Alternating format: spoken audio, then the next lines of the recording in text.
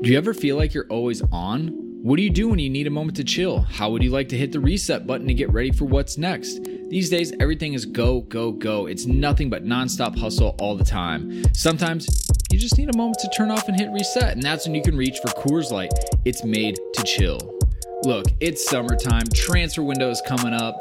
It's gonna get crazy, so if you ever just wanna, again, take a step back and relax, read the transfer rounds, read the gossip rumors, grab a Coors Light. It'll be perfect companion for all those transfer merry-go-rounds. There's only one beer out there that's literally made to chill, and that's Coors Light. The mountains on the bottles and cans even turn blue when the beer is cold. That way you always know when it's time to chill. When you need to hit reset, just open a Coors Light. It's mountain cold refreshment made to chill. Now that it's finally hot in Minnesota, I'm going to be looking for an easy beer to drink, and Coors Light is perfect for that. It's lagered, it's cold filtered, and it's cold packaged. It's, again, made to chill. It's crisp and refreshing as the Colorado Rockies. Perfect for a moment to unwind. And so when you want to hit reset, reach for the beer that's made to chill. Get Coors Light in the new look delivered straight to your door with Drizzly or Instacart. Coors Brewing Company, Golden, Colorado. And, as always, celebrate. All right, so you're listening to this podcast right now, London is Blue, and guess what? We host our podcast on Anchor.fm. That's right. If you're looking to host your own podcast, this is the easiest free way to get started. This got a content creation tool, allows you to record and the podcast right from a phone. That's right, don't even need a computer, but you can do it there too.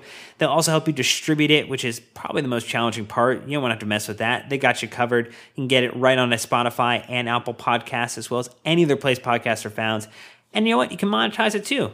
Make a little cash for sharing your great content with the world. It's everything you need to make a podcast all in one individual place. So you know what? Head over to your app store, download the Anchor app, or head to anchor.fm to get started if you're ready to launch your podcast and make it happen. Hi, this is Ruben Loftus-Cheek. This is William. I'm Mason Mount. You're listening to the London is Blue podcast. All right, Chelsea fans, welcome back. Another episode of London is Blue podcast, quarantine edition. That's right, 3 episodes this week again. My name is Brandon. Joining me, as always, are Nick and Dan. Ladies and gentlemen, if you haven't viewed these on YouTube, they are there. If you want to see us laugh at each other, at us cringe in real time when someone says something ridiculous, you can do that. Links are on the social media channels. But this one is going to be exciting. So while there's a lot in the air, starting to get some season and reviews out because, well, we'll kind of see what happens. As of today, I believe is a Brighton Hove Albion player diagnosed with COVID-19. So we'll see how this Premier League restart project goes.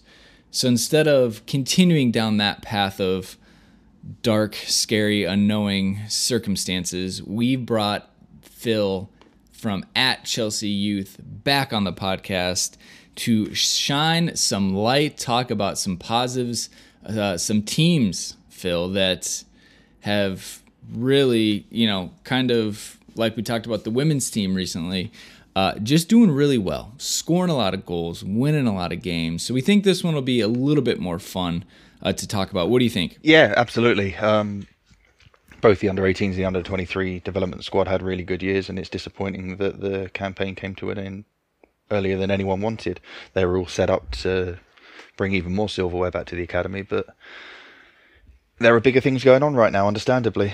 So we can celebrate their success and look forward to a bunch of really good players coming through in the years to come. Absolutely. All right. Well, Dan, in part 1, we're going to look at the U23s, right? I think that's probably, we'll start at the elder ages and work our way down to the U18s and then have a bigger discussion in part 3. So U23s, where should we start with this team, this squad? I think the first place you should start, so if you don't know, Phil also writes about these things too. And so the nice thing is you can accompany this conversation we're having today with a academy overview write-up that he has on thechels.net. We'll send out the link to that too. But I think the way to start it off is there's a sentence in that, Phil, that you wrote. We're saying a squad that by season's end featured a bunch of 17-year-olds who hadn't even completed a full season in Saturday morning youth team football.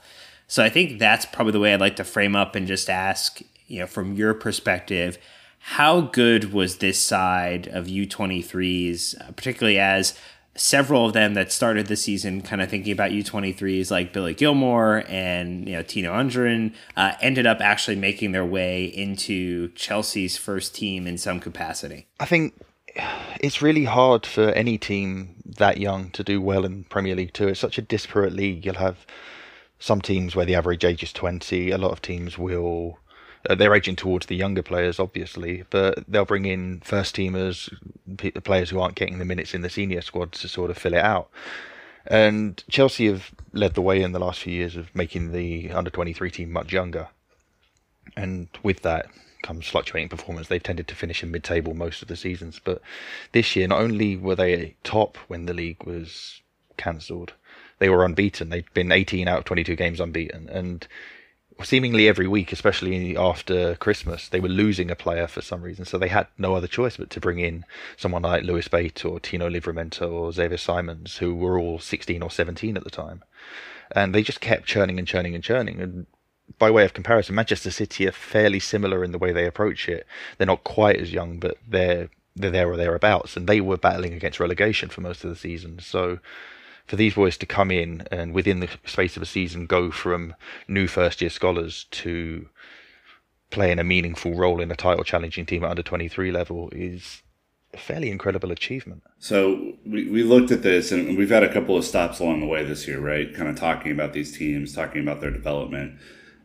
We looked at, the U23s as a place for, kind of a no man's land, if you will, where, it's players who haven't quite gone out on loan or haven't, kind of found a permanent home or, are kind of coming up through the ranks. So how different will this side of primarily young players be next year? Because, obviously the season's kind of been called to a halt, but how different do you think it'll be? Usually the squad will lose somewhere between 6 or 10 players year on year. Some players will be out of contract and leave, or they'll find new clubs. Some will be promoted into the first team squad, but most of them will go out on loan. And we don't know when next season will start, what the off season will look like. But if we take it at face value, that's going to happen again. You saw Charlie Brown, George McEachran and Mark Gurhey go out on loan in January. It stands to reason that when football resumes, they'll finish. Charlie and George are on loan in Belgium and Holland. Those seasons are done. But when football comes back, they'll go out on loan again.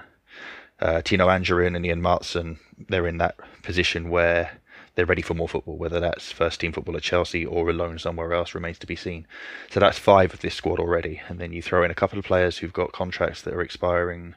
We don't know if they'll stay or not, but a good couple of them are more likely to leave than not. You lose that 6 to 8 players again.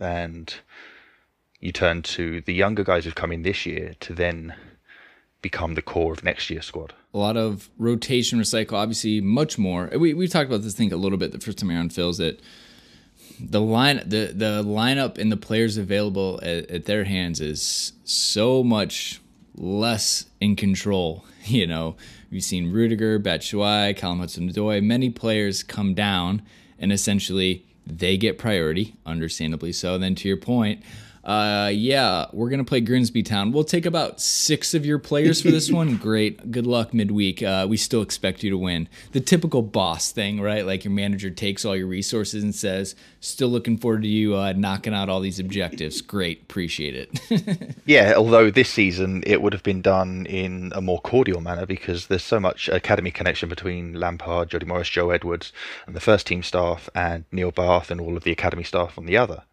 So they will have worked those plans out sometime in advance, whereas under previous first-team managers, you would have had... there's a good example of early in Maurizio Sarri's reign. He wanted Tammy Abraham and Callum Hudson-Odoi to play for the under-23s. This was before Tammy had gone out on loan to Aston Villa, really early in the season. Wanted them to play for the development squad, but in the positions that he was wanting them to play for the first team, which meant that the development squad had to change their entire philosophy for that one match. They'd gone through the entire pre-season playing a 3-5-2. It suited their group. It suited the distribution of players they had. But when Tammy and Cal came down for one game, they had to go and play the 4-3-3. And it didn't really sit well with the academy. They'd come in, just say, can you do this for us, without too much of a conversation. So you fast forward 12 months and it's like night and day. The academy and first team are, as Tino Angerin said, it feels like one club. So that sort of communication helps the development squad prepare for the fixtures, and they know who they're going to lose ahead of time. They're able to make adjustments, and I think the fact that they were unbeaten after 18 games is testament to that. All right. Well, as we look at this roster and we talk about the shuffling that we've had and the kind of the youthful side of a youth squad, which I know is a little repetitive, but to your point, on purpose. Who do you think has taken the biggest leap, in your opinion, from, I know we talked about some of the who should we watch kind of in the fall when we talked. All right, we've had most of the season. Again, who do you think has made the biggest leap in this team? And obviously, if you want to pick a couple, we're not going to be disappointed. The biggest leap has to be Armando Broja, doesn't it? A year ago, he was the backup under-18 striker to George Nunn.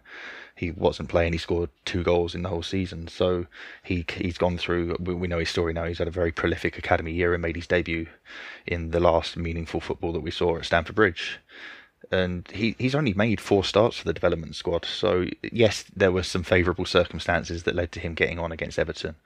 But to go through that journey in over a year is unlikely. It doesn't happen very often to go from under-18 football through to the first team. And he keeps ticking every box. He's done really, really well. What about like Tino Andrin, for example, a guy who's rumored, although not officially confirmed to my knowledge, to have signed a new contract. Someone who physically, and I think in your articles, another reason that people should go read your articles is you've linked out to the every goal scored Chelsea videos for each level, which was a phenomenal 30 or 40 minutes of my time yesterday as I was preparing for this, because there are that many goals.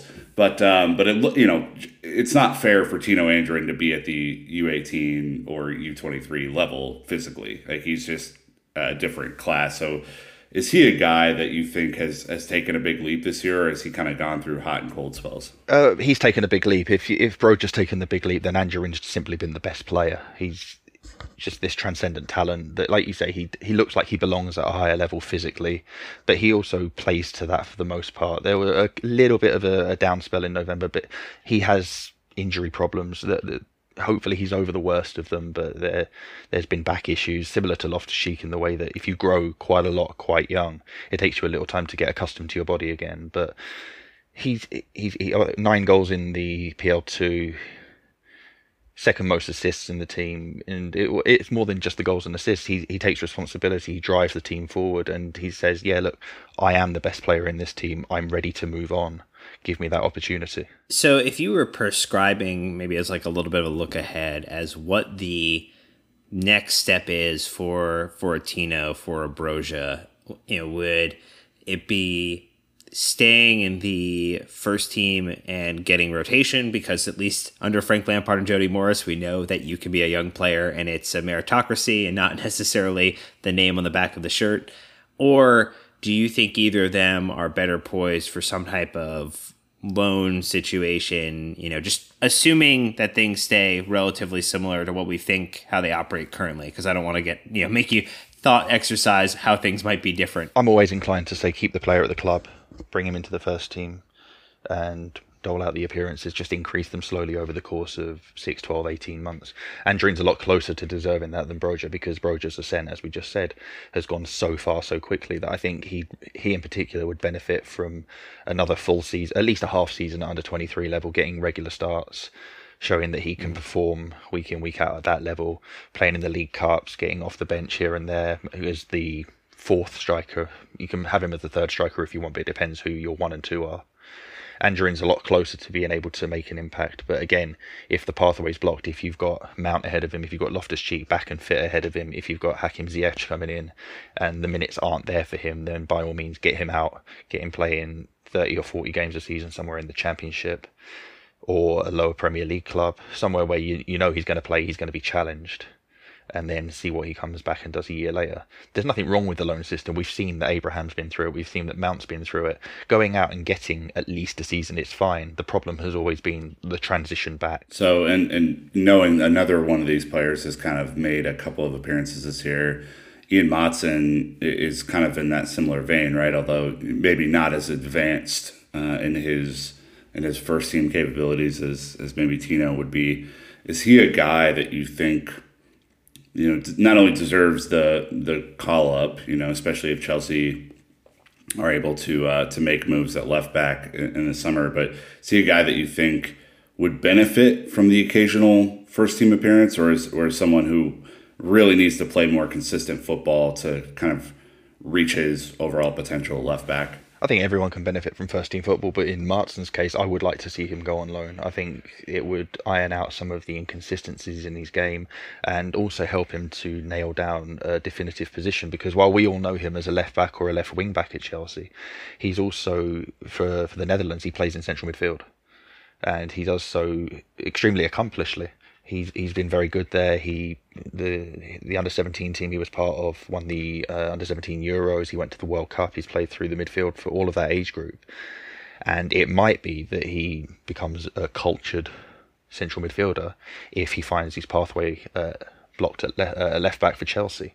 But either way, if you give him an Eredivisie loan, Castillo's gone to Ajax. I don't think he's coming back. So he's the next left back in the pipeline. If you give him a season, maybe 2 seasons, because he's still pretty young. He's only February 2002.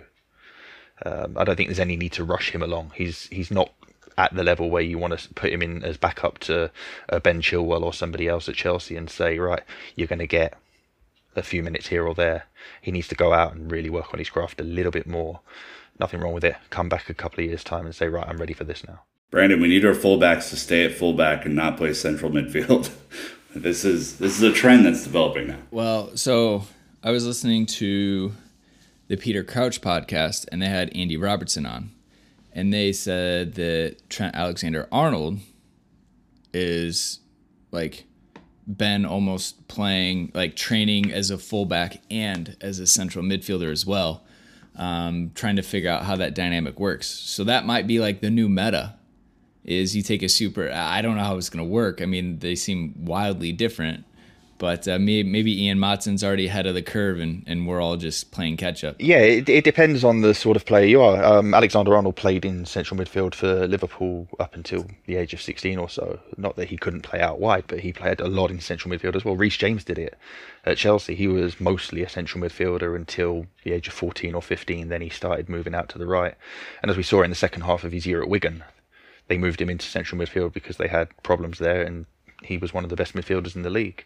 If you're technically accomplished, you can pull it off. Yeah, well, I mean, that is part of it as well. And I think that's probably a good reminder that most of these professionals have played multiple positions in their career, and it's just where's the need in the team or the opportunity at that moment, and did they seize it? So we'll have to see. Who do you? So if Billy Gilmore and Broja / Andrin have kind of been the breakthroughs and the ones that we are really expecting to. Obviously, Billy, I mean, he's pushing to start matches, so he's probably a little bit removed. But maybe that Broja Andrin level.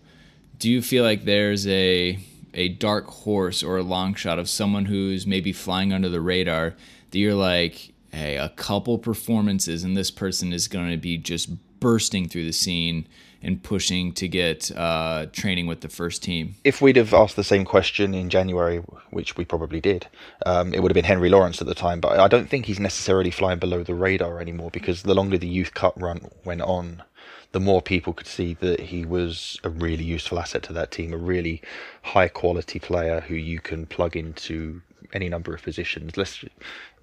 A young James Milner, for want of a better comparison. You can plug Milner in central midfield at fullback or whatever and know that you're going to get a very competent performance from him. Lawrence has been doing that this season, and if he carries that into next season, the first team staff will look at him and say, yeah, he's not going to let us down. We can use him for a bit and say we feel safe with him out there.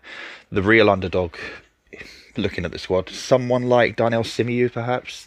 He's a big 18-year-old centre-half who's come on really, really well this year. He's taken a little bit of time to sort of find himself. What is he as a centre-half? Is he a big, powerful one? Is he a ball player? He's starting to work it out. He's got a very good first step out of defence. He knows what he's doing with the ball. He uses the ball well. He's a good passer, but you can't teach that sort of athleticism that he's got as well.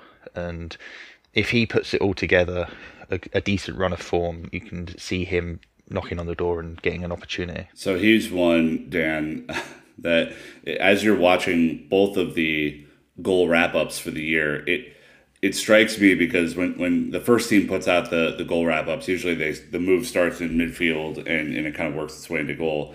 The youth team set up, like there were probably 20% of the chances that were created started with Simeus stepping out of defense, making a bit of a run forward, and then making a really key pass or making a move that would help the team kind of advance the ball. He's a guy that stood out to me. I was like, what is going on here? The athleticism was very noticeable. So, Phil, I'm glad you called that out. But he certainly stood out as a guy I was like, wow, that's impressive. Yeah, and we know that Mark Gurhey's going to be playing on loans next season. It might well be Swansea again.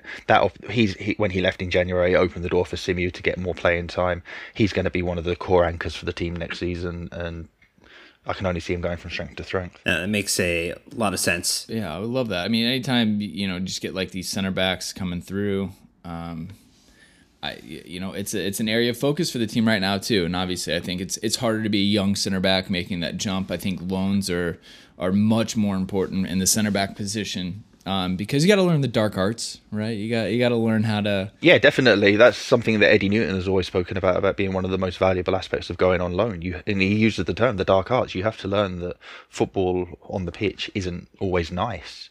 You've got to go out there and fight for it. Dan, it also I'll transition this to you because I know we're going to move on to the next question. But there, as you're looking at the U23 football, there were times where it just looked too easy. And a lot of these players have to, they're going to, when they go out on loan, they're going to have to definitely bulk up some of them. They're going to have to learn the dark arts. They're going to have to learn that football is probably a 0-0 draw away at Stoke or whatever in the championship. So it just strikes me that the goals that were scored were oftentimes so beautiful and such easy moves that a lot of these players are going to find trouble and good trouble because they're going to have to grow from it in the next stage. Yeah, that makes a lot of sense. And I think as we look ahead to next season, we've talked about a couple players who go on loan. We talked about a couple players who maybe continue playing at the U23 level. We talked about some people that are pushing potentially on where the ceiling is currently to find the next phase of their game. Who would you say is maybe going to be the anchor of this team heading into next season? Is there a player you think probably spends the whole year in U23, maybe gets some first team opportunities, but really maybe captains the side or is kind of the person that Andy Myers and kind of his coaching staff will be looking to kind of really help gel the team? I think it'll be the guys we've talked about so far. It'll be Henry Lawrence, Daniel Simeus, Armando Broja. If they stay with the team for the whole year, they'll be leading the way. Whether you use Lawrence at fullback or in midfield, that gives you a spine to work with and to build around. You had Tiona Ballo step up a bit earlier this year. He'll play the full season with them next year. Marcel Lewis has come up a little bit this season. He split his time between the 18s and 23s. He'll be too old for the 18s next year, so he'll come up full time. And then you start to have that core of 5 or 6 that you can rely on from week to week and play around with who joins them, mostly in the wide positions, because these guys are all central players who will give the team some reliability and a presence. And then for the last one, I mean, if crazy prediction, but again, player of the season for next season. That's a big one. If Broja sticks around and performs as well as he can, then I'd make him favourite, because goals win matches, goals capture the attention. There's Anjorin's this year's player of the season because he's made the difference in front of goal. If Broja gets the goals next year, it'll be him. Awesome. Well, I mean, I think that it's been really good to see the confidence in the players want to stay at the U23s rather than maybe leave early to go on loan. And I think that's what we've seen. And, with Chelsea, at top of the table on 38 points of Leicester on 35 and having 10 wins, 8 draws, and 0 losses this season, 34 goals, 4 goals against 20. That all comes together not only with fantastic youth players, Phil, but Andy Myers and his staff. And obviously it was his first year. I know you talked about this in your article. He had to learn. He had to adapt, just like these players. How would you grade Andy Meyer's first season in charge of the U23s? How'd they do? He did really well. I think I said it in one of the season previews. Maybe the club felt it was a step slightly too soon, but one they were willing to go with and say, right, we do trust you. It's going to be a learning season. But I think that's why they brought Eric Ramsey in from Shrewsbury Town. He's a UEFA Pro license holder, a very accomplished young coach in his own right. So you had Myers, John Harley, and Eric Ramsey leading the team this year. And you saw the improvements in them as the season went on. A lot of the games, I think I said they were 2-0 down 3 times in the first couple of months of the season, and they came back and rescued a draw in those games. They came from behind more often than not to get a result and to stay unbeaten. And mostly that was because you could see they were working out where they needed to make in-game adjustments, find their way through the match, figure out what they've got available, and then make the changes to get the result. And you can look at it 2 ways. You can say, right, why didn't you see that in the first place? If you make those changes earlier, or if you start with the right team, then you win. But that's not how football works. The other team are good as well. So I think for the most part, you'd be really, really happy with their season's work. And the only thing that stops it being an A or an A+ is the disappointing UEFA Youth League campaign. Well, let's talk about that, right? I mean, it's obviously the first time in 5 and/or 6 years, as you denoted in your article, that Chelsea didn't advance, kind of to a more prolific stage, final, semifinal of that competition. They went out in the group stages after some pretty disappointing performances. So knowing that UEFA Youth League is really kind of stepping up in competition, what does Andy Myers and his team need to do differently next season to kind of avoid the same fate? They have to learn from the mistakes they made this year. There were individual errors, which you can't always legislate for. Those cost points. They were on top at times in matches and they didn't take advantage of it. They didn't take the chances, especially Lille away. They conceded a goal at either end of each half and lost 2-0, but they battered them. And it didn't score. They hit the post. They missed glaring opportunities, and the fine margins are even finer in European football. They were extremely fortunate. They had 2 matches against Ajax, and they won in Amsterdam. They drew back at Cobham, but Ajax's entire starting 11 were away at the Under-17 World Cup, so it could have looked even worse for them had they played a full-strength Ajax team. So success isn't guaranteed. It'll be a learning opportunity for everybody that after 4 consecutive final appearances, they were turfed out of the group stage. It's chastening, it's humbling, but I think there's the cliche for a reason. You learn more in defeat than in victory sometimes. Again, a lot of change with this team, right? The new approach with younger players, a new staff. His first time being in that situation. And we all know that European football is much different from domestic football as well. So, again, if we can still summarize it and say, hey, he's done really well in his first season. All right, put top of the league, ready to bring home silverware. I guess we can give him the pass on not bringing home the double right away. But next season, all right, year 2, Andy, we're looking at the double, the domestic and the European Cups. But anyways, that'll wrap us up on the U23s. Thank you so much, Phil. Next episode, because we're going to be doing the U18s, so plenty to talk about in that one as well. But again, check out Phil. Links in the description to his accounts and his article that recap the U23 season. And thanks, Phil. We'll be back for part 2 later this week. So until next time, Chelsea fans, you know what to do. Keep the blue flag flying high.